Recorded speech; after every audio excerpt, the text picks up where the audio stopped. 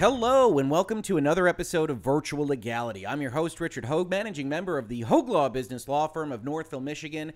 And today, by popular demand, and I very much am thankful for the number of people that reached out to me to discuss this topic, we are going to talk about the unusual set of White House executive orders that went out yesterday and what, if any, impact those executive orders have, most specifically on Tencent holdings. And the reason for that is because Tencent has such an enormous presence in the video game industry. Now, before we talk about that specifically, I want to talk about some of the headlines that I saw go up. The reason that so many people contacted me is because headlines like the one in the Associated Press, Trump bans dealings with Chinese owners of TikTok and WeChat, or like in Screen Rant, executive order targeting Tencent could have huge effect on games industry, wound up scaring people, wound up with folks looking at what they were playing, whether it's League of Legends or Fortnite or something on mobile, like anything from Supercell, which Tencent also has an ownership interest in, and saying, what, if any, effect does this executive order have on the ability of these games to continue to exist? And so if you aren't familiar with Tencent Holdings, it's worth noting now that Tencent is a Chinese company, does have a connection with the Chinese government, and does have significant ownership interests in at least some games, which you very likely play and otherwise enjoy. They have full ownership of Riot Games, the heads of League of Legends and now Valorant, which has taken over Twitch and streaming in general. They own Funcom, makers of The Longest Journey. No? No one? Well, I guess I'm a little bit old. They own the developers of The Path of Exile. They own the developers of Fortnite, or they own a portion, a minority interest in the developers of Fortnite. Epic Games, 40%, which is now worth a whole lot of money. And you go on and on and on down this list. And so if you're following these kinds of things, if you know they have, for instance, a minority interest in Activision Blizzard, one of the big publishers that is probably recognizable, or in Ubisoft, or anything else that you might otherwise like, you probably looked at this news and were seeing tweets or social media posts like this one that says Trump's executive order will ban U.S. individuals from doing business with folks like Riot Games, Supercell, Epic Games, Funcom. League of Legends and Valorant are dead pretty much. This is bad information. But social media doesn't really eliminate bad information from getting out there. And so when folks see this, they say, hey, I know Rick is a lawyer. He talks about these kinds of things all the time. Can Rick dive into the actual terminology of the executive order, help explain what it is, what it does, what it means? And the answer is yes, in part. So one thing I will say in respect of this particular executive order is that it is written terribly. Now, that isn't unique necessarily to presidential executive orders, Trump administration executive orders. If you've been following along with any state in which you might live in the United States, or perhaps any country that you might live in the world, you're probably seeing a bunch of executive orders due to 2020 being 2020. And if you are looking at the actual text of any of those executive orders, you will see that they are often written haphazardly, and certainly not in a way that the common person should be able to read them and should be able to comply with them. So when we look at this executive order, we will see exactly how it was written. We will see exactly what they were trying to do under the statutory authority given to them. But before we even talk about this executive order, we actually have to dive into an executive order that was issued at roughly the same time. Did you catch that word change? Yeah. These are the same executive order, give or take, but with minor differences. And unfortunately, the TikTok executive order is the one that was issued first, and so that's where a lot of the kind of foundational information lives as to what's happening here.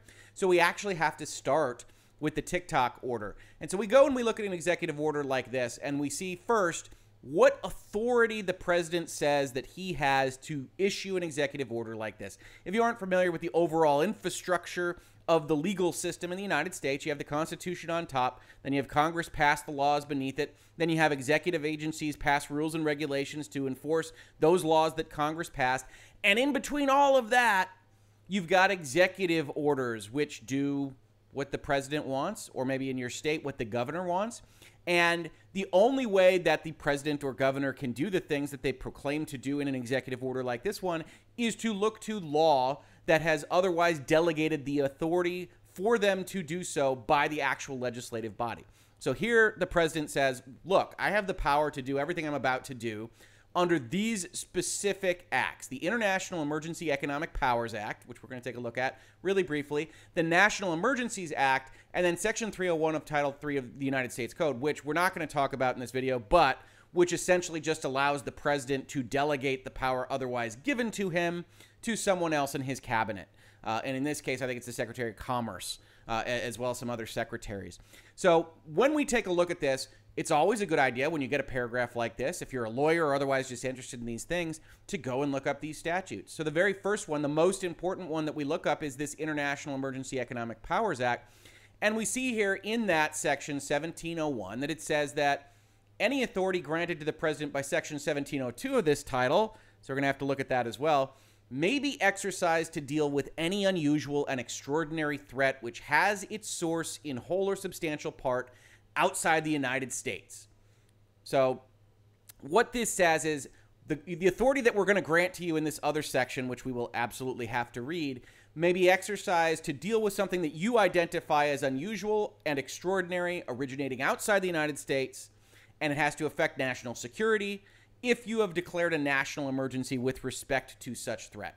And this is only applicable to things that are declared national emergencies, which means we are also going to have to find a national emergency to attach this to, which, helpfully, the executive order actually references.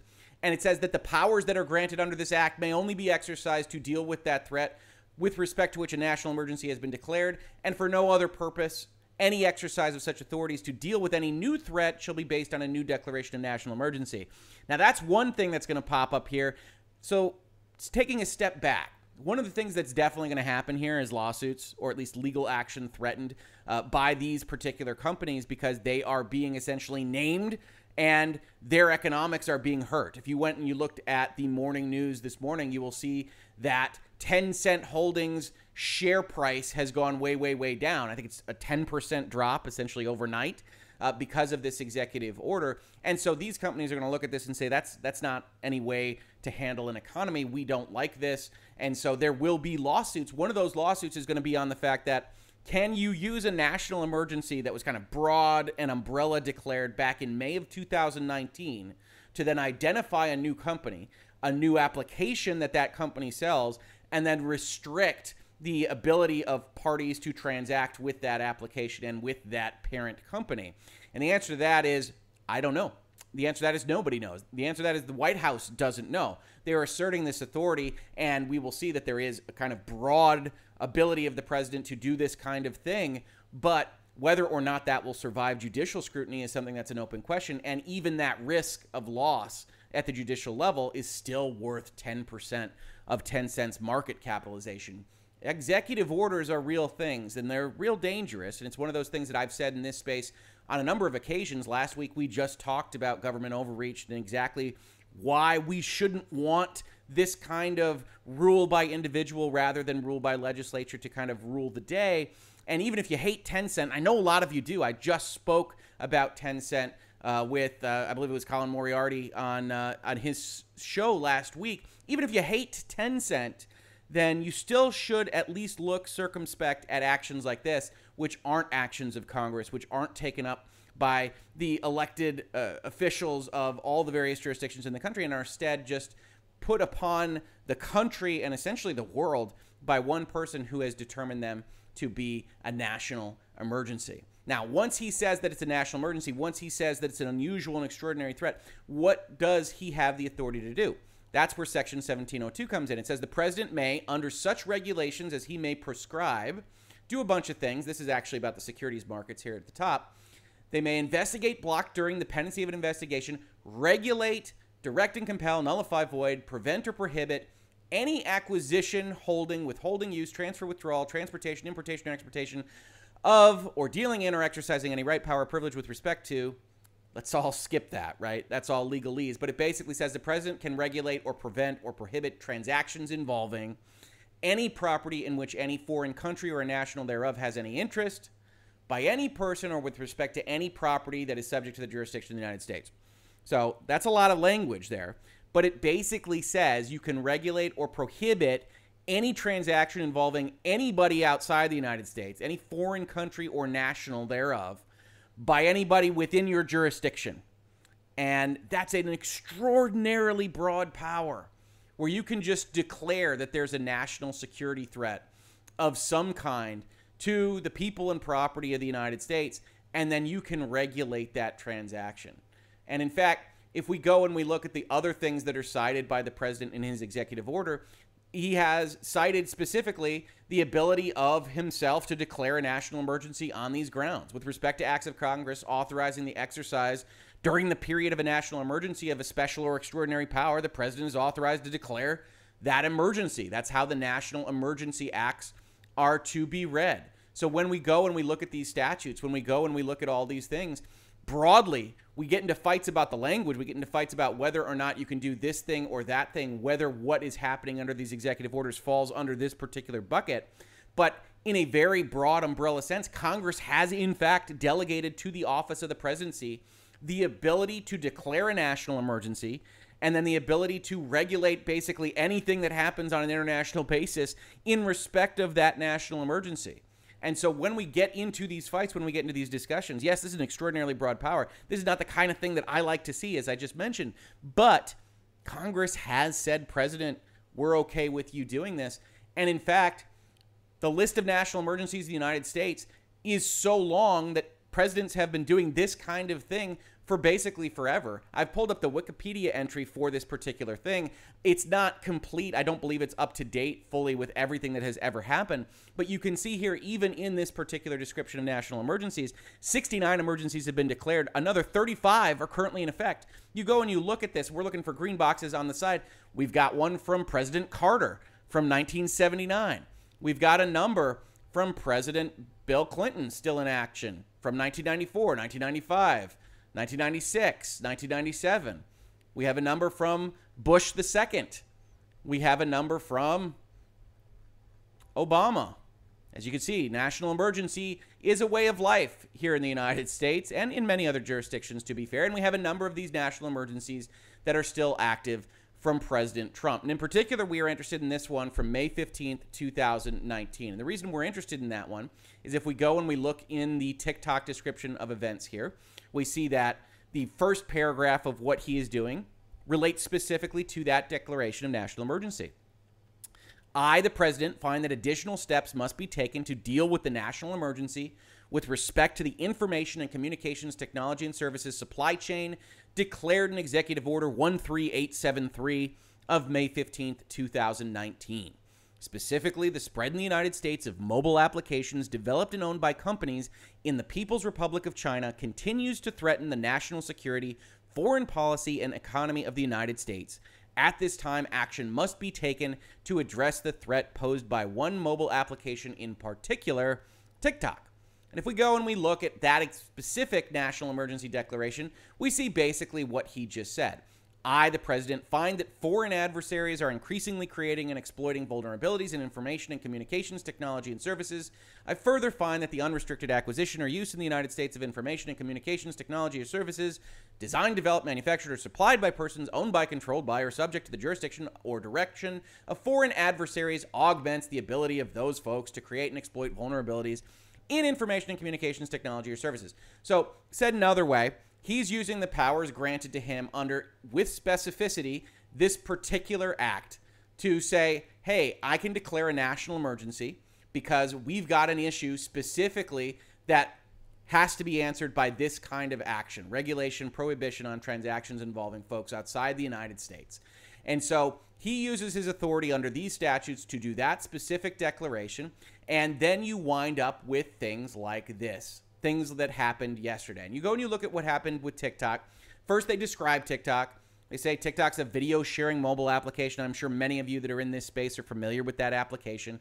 And then the White House says TikTok automatically captures vast swaths of information from its users. This data collection threatens to allow the Chinese Communist Party access to Americans' personal and proprietary information, potentially allowing China to track the locations of federal employees and contractors, build dossiers of personal information for blackmail, and conduct corporate espionage. Now, one interesting thing here, and this is an executive order under a broad delegated authority, so the things that we're going to discuss right now are not necessarily things that are going to win the day in any kind of litigation action, but you or I could look at that paragraph and say, well, you say they collect a lot of data. There's a lot of companies that collect a lot of data. Facebook, YouTube, the U.S. government. There are a lot of entities that collect a lot of data. You don't actually tie that collection of data to the threats that you then say in the rest of the paragraph, which is, if you have all this data, you can do all these bad things. But we don't actually have to establish that. The president is allowed to declare the national emergency on their own, which is one of the reasons why national emergency acts and the powers delegated by Congress are effectively so dangerous. He continues on, the risks are real, he's got all these problems. He says, hey, other places have banned this application as well, so I'm justified in that. And then here's the actual prohibition. The following action shall be prohibited beginning 45 days after the date of this order to the extent permitted under applicable law. Any transaction by any person or with respect to any property subject to the jurisdiction of the United States with ByteDance Limited or its subsidiaries. So, if we look at this broadly, this is an easier one to read than the one that we're really interested in, which is with respect to WeChat. And this says that in 45 days, any transaction by any person that the United States has jurisdiction over. So if you live in the United States, absolutely. Maybe if you're living abroad but are otherwise still a citizen of the United States. If the United States has jurisdiction over you, they are banning any transaction that you might have with ByteDance Limited or its subsidiaries. And that is a very broad order. It's certainly going to be fought in court, but it's also simple to read. Now, where we have an issue is, as we look at this TikTok executive order, this is also used as the basis for this WeChat executive order, and that's really why we had to look at the TikTok order first. So we have the same kind of powers that are authorized here. We have the same kind of reference to additional steps that need to be taken with respect to the existing national emergency. They then reference the TikTok executive order. They say, hey, go read that. As I explained over there, we have this problem with mobile applications developed in China. They then describe WeChat as a messaging, social media, and electronic payment application owned by the Chinese company Tencent Holdings Limited, with reportedly over 1 billion users worldwide, including users in the United States. Like TikTok, WeChat automatically captures vast swaths of information, and this data collection threatens to allow the Chinese Communist Party access to Americans' personal and proprietary information, etc., just in the very same way that they described with respect to TikTok. The United States must take aggressive action against the owner of WeChat, that's Tencent, to protect our national security. But as we go and we dive in, this is where people got really confused. And not just people on my social media, not just people that are asking me the question, but in honesty, everybody that was reporting on this late last night got confused about what this executive order was intended to do. And I can't blame them. This isn't written in a way that makes a lot of sense. But if we go and we look at what this actually says, we can see in the orange and the yellow the exact same language that was used with respect to TikTok. Any transaction by any person or with respect to any property subject to the jurisdiction of the United States with Tencent Holdings or any subsidiary of that entity. Now, all the video game companies we talked about are subsidiaries. Subsidiary doesn't require whole ownership. So it's not just Riot, it's not just Funcom, it's not just these people that are described as fully owned. It would include Epic Games. It would include those kinds of things. But where the language changes here is with this blue language. It's not just any transaction by a United States citizen with Tencent Holdings. It's any transaction that is related to WeChat by any given person under the jurisdiction of the United States with respect to Tencent Holdings. And so you can get that directly from the comparison that you can make with TikTok. You can establish that they clearly intended to narrow the focus of this particular prohibition away from the prohibition that they put forth with respect to TikTok. And I read this late last night. I could see that immediately. I put out a tweet that said that, essentially, that everybody's over-reporting it. Don't worry about it so much. Obviously, this has massive ramifications for Tencent anyway. WeChat's a major application of theirs. But when we are talking about, is it going to hit Fortnite or League of Legends or Supercell or anybody else, the answer is no. That doesn't appear to be what the executive order intended. And you ask, why was it written this way, Rick? They've got all these commas. They've got all this extra stuff. And the answer to that is because they are trying to hit all of these specific requirements that they have for the exercise of this particular power. right? Whenever you see really weird language in something like this, whenever you're looking at something like this and saying, well, that is written horribly, it undoubtedly is, and the lawyers should do a better job. But what they're trying to do is trying to say, hey, this falls under this bucket that we were just looking at. This is, we have the ability to prohibit transactions involving any property in which any foreign country or a national thereof has any interest by any person or with respect to any property subject to the jurisdiction of the United States. So they just take this language, they copy paste it, and they try to say exactly that. You see that with respect to any property subject to the jurisdiction of the United States. That's not how a person talks. That's right. That's not how you talk. That's not how I talk. But it is exactly what the statute says. Now, I personally think you could draft this to be very much clearer and say, hey, you're going to talk specifically about only those transactions related to WeChat. And in general, Epic Games running Fortnite isn't going to have a transaction that is related to WeChat, so this doesn't affect them. But you still have this reporting. You still have all this concern.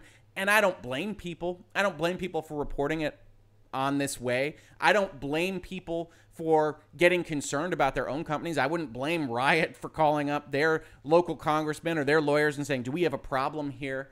But it's clear that the White House intended to narrow this, and it's even clearer when you see some of the clarifications that they gave very, very early this morning, like in the LA Times, where they say a White House official on Thursday night clarified that the executive order concerning WeChat only blocks transactions related to WeChat, not those involving other Tencent holdings, which is clear enough for someone versed in kind of reading and parsing out these various sections. And it's clearer, as you can undoubtedly see, if you color the various portions of the sentences differently. So, I recommend using highlighters if you're so inclined. But it's not terribly clear in its breadth. It's not terribly clear that this is the kind of power that the White House should be able to exercise. And it's not terribly clear that you should want the White House to exercise the power in this way. If you've got a problem with WeChat or Tencent or any of these other kinds of technologies, I'm very much in favor of Congress actually going through the effort of putting forth laws, putting forth sanctions, doing those kinds of things outside of just the executive and his pen and his phone. But unfortunately, that's the world in which we live right now. I hope this was helpful. I know a number of people asked for me to cover this topic early this morning. If you have other questions, please feel free to DM me on Twitter or otherwise.